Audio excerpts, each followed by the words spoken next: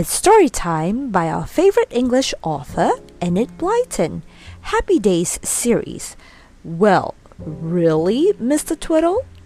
Mr. Twiddle is a kind old soul with the best intentions, but he's extremely forgetful, very lazy, and more than a little bit silly. Chapter 1. Well, really, Mr. Twiddle? I'm certainly in luck today, said Mr. Twiddle, looking very pleased with himself. First, I found that nice pencil I lost last week, and then when I went to feed the hens, there were 5 eggs, and now the postman has brought me a present from my sister Hannah, a nice new hat. He tried it on. It certainly was a nice hat. Mrs. Twiddle wanted to put a little brown hen feather in the band, but Mr. Twiddle wouldn't let her. No, I don't like feathers in hats, he said. If only I had a nice new suit now to go with my hat, I should look smart. Well, as you're having such a lucky day, you might find one lying in the road, said Mrs. Twiddle with a giggle. You simply never know what might happen when your luck is in, said Twiddle. I wouldn't be a bit surprised if I found a 5-pound note when I was out walking this morning. Well, you'd have to take it to the police station and hand it in to the police and tell them to find the owner, said Mrs. Twiddle. Ah, but as my luck is in, they wouldn't find the owner, and they would have to give it back to me, said Mr. Twiddle, still admiring himself in his new hat. You've got it on back to front. I suppose you don't really mind that, said Mrs. Twiddle with another little giggle. A timid knock came at the door, and a little girl's head peeped in. Please, Mrs. Twiddle, may I borrow your cat to play with this morning? Certainly, dear, said Mrs. Twiddle. Call her. She does so love playing with a kind little girl like you. Mr. Twiddle watched the little girl carry the purring cat away, and he looked very pleased. Well, if that isn't another bit of luck, he said. We've got rid of that cat for a whole morning. Now I can walk about the house without falling over it. I don't know why you don't like our dear old cat, said Mrs. Twiddle. You're the only person who ever falls over it anyway. And do you know why? Said Mr. Twiddle, suddenly looking rather fierce. I'll tell you. It's because I'm the only person that cat tries to trip up. She's always walking through my legs. Bit of good luck, I tell you. Puss, going off with Polly. Well, if you don't go and get the fish for dinner, your good luck will come to an end because you'll go hungry, said Mrs. Twiddle, looking at the clock. Put on your old hat, Twiddle, and get the shopping basket. Do. Take some paper with you for the fish. Twiddle fetched the basket. He put the newspaper in it to wrap the fish in when he bought it, but he didn't change his nice new hat for his old one. No, he thought he looked so nice in the new one that he felt he might as well give everyone a treat when they looked at him. Put your old hat on, called Mrs. Twiddle, when she saw him going out with his new one on his head. No, no, dear, said Mr. Twiddle, trying to find a quick reason for keeping it on. I told you my luck is in today. Suppose I find a nice new suit somewhere. I'd look dreadful if I didn't have a nice hat to wear with it. Don't be silly, Twiddle, called his wife. But by that time he was out of the front gate and couldn't hear her. He hurried along to the fish shop. He stood in the queue for 10 minutes and then got a large piece of rather smelly cod. He had it wrapped carefully in the newspaper and hoped that he wouldn't be followed home by 6 cats. I won't go home through the village in case the cats smell the fish and come after me, thought Twiddle, remembering how annoyed he had been last time by having 5 cats trailing after him all the way home, sniffing the kippers in his basket. I'll go back through the wood. So he took the other way home and wandered along in the wood, enjoying the smell of the hawthorn blossom and the sight of the bluebells. It was a very hot day, and Mr. Twiddle was glad he hadn't got an overcoat on. Then he saw a most extraordinary sight. He stopped and looked as if he couldn't believe his eyes. Neatly folded up under a bush was a suit of beautiful new clothes. Twiddle stood and stared, and his heart began to thump in excitement. There! What had he said that very morning? His luck was certainly in, because here was a new suit of clothes waiting to go with his nice new hat. But wait, Twiddle, said Twiddle to himself cautiously. They might belong to someone you know. Have a look around and see. So he had a good look around, but he could see nobody at all. He went back to the neat pile of clothes and looked at them. Coat, trousers, waistcoat, vest, socks, braces. Why, there was everything except a hat. This is most extraordinary, said Twiddle. It just shows what can happen when your luck is in.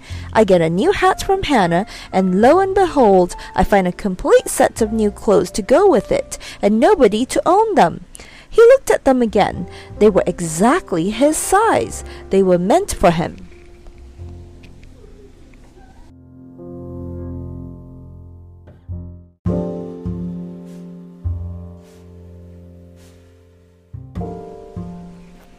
He looked at the collar of the suit, half expecting to see his own name marked there, and was quite disappointed when it wasn't. But would you believe it? On the neat white handkerchief, folded inside the left-hand top pocket of the coat, was the letter T in pale blue thread. Twiddle stared in the greatest delight. That proves it, he said. Absolutely, completely. No doubt whatever. This certainly is my lucky morning. Goodness knows what I shall find next. He picked up the clothes and was about to put them into his basket when he remembered the fish. Better undo the fish, take a bit of the paper, and wrap up the clothes in it, or they'll smell of fish, said Twiddle, forgetting that the paper must smell very strongly of fish already. He wrapped the clothes up carefully in some of the newspaper, and then made his way home, wondering what bit of good luck would happen to him next. I shall put on this new suit as soon as I get home, thought Mr. Twiddle, and wear it with my new hat. How grand I shall look! He was longing to tell his wife of his new piece of luck, and he was disappointed when he got home and found out that she was out. He went to get himself some lemonade to drink, and then heard Mrs. Twiddle at the front door. She was talking to somebody. Bother, she's brought a visitor home, thought Mr. Twiddle, who didn't like his wife's visitors very much because they talked such a lot. Then he got a terrible shock. Mrs. Twiddle brought her visitor into the kitchen, and Twiddle could hardly believe his eyes when he saw a poor shivering, dripping man in a wet swimsuit. He gaped at him in surprise. Twiddle, I met this poor fellow running down the street in an awful state, said Mrs. Twiddle. He thought he would bathe in the blue pool because it was so hot today, so he took his swimsuit and went to the wood. He took off his nice new clothes, hid them under a bush, and went to bathe. And when I came back, they had been taken by a robber, said the shivering man, standing as close to the kitchen fire as he could. So, Twiddle, I brought the poor fellow in here, and I thought you could lend him a suit, said Mrs. Twiddle. And I thought I'd give him a good hot meal, or he'll get a terrible cold, and then perhaps you'd go along to the police station with him and tell the police about the robbery. I mean, a man who's hateful enough to take a bather's clothes deserves to go to prison at once. Twiddle's heart went right down into his boots and stayed there. He stared at his wife in such a peculiar way that she thought he must be ill. He couldn't say a single word, but he thought a lot. Oh dear, so they were his clothes, and he was bathing. Why didn't I think of the blue pool? Oh dear, oh dear. I hope Mrs. Twiddle doesn't look in the basket yet and find the clothes. What am I to do? Twiddle, don't stand there gaping like a moonstruck goldfish, said Mrs. Twiddle sharply. Go and get an old suit of clothes quickly. Do you want this poor fellow to die of cold? Mr. Twiddle wasn't sure if he did or not.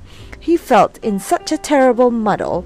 He went upstairs to think it over, and then he came down again very quickly when he remembered he had left the basket in the scullery with the fish and the suit there. He must certainly hide that basket.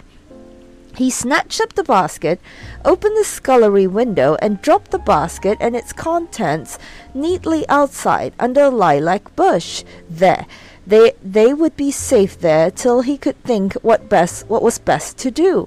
"Twiddle, what in the world are you doing in the scullery?" called his wife. "You don't keep your clothes there. They're in the cupboard upstairs." Twiddle shot upstairs. He sank down on his bed. What could he do? What could he say? Nobody would believe him if he said he had thought that finding those clothes was just a bit of good luck that he had for that day. He could see himself now that it had been a very silly thing to think, but he really had thought it. If I go down and give him his right clothes, he might quite well haul me off to the police station and put me into prison, thought poor Mr. Twiddle. And if I don't give him, then I shall feel really awful. He's got to have them back somehow. Mrs. Twiddle shouted upstairs, "Twiddle, will you bring some clothes down at once for this poor shivering fellow? I'm just going to cook dinner quickly, so that he can have something hot. Where's that fish?" Now Twiddle was in another muddle. The fish was in the basket underneath the lilac bush outside the scullery window. But he couldn't say that, of course. He seemed to be getting deeper and deeper into trouble. He scrabbled hastily in the cupboard and took down an armful of clothes. Mrs. Twiddle gave them to the wet, shivering bather and shut him into the sitting room to change. "Where's the fish?" she said to Twiddle sharply. Now let me see," said Twiddle, looking very vague. "Now just let me see." A meow suddenly came from the scullery next to the kitchen. "There's Puss back again," said Mrs. Twiddle, and she looked pleased. "Open the kitchen door and let her in, Twiddle. She's a real home cat, never stays away for long." Twiddle opened the door, feeling that his good luck had completely vanished. The cat appeared, dragging behind it a pair of fishy-smelling trousers. Twiddle stared at the cat with great dislike. He knew at once what had happened. That tiresome animal had come home, smelt the fish in the basket lying under the clothes, and had scrabbled about in the paper and brought in the trousers, because they now smelt so deliciously of fish. "Well, look at that," said Mrs. Twiddle in the greatest astonishment. "Whatever will the cat bring in next? A pair of trousers? Where did she get them from?" The cat disappeared and came back again, dragging a coat, which also smelt very strongly of fish. Mrs. Twiddle began to think she must be in some kind of peculiar dream, made up of shivering bathers, fishy clothes, and a cat that came in and out with them.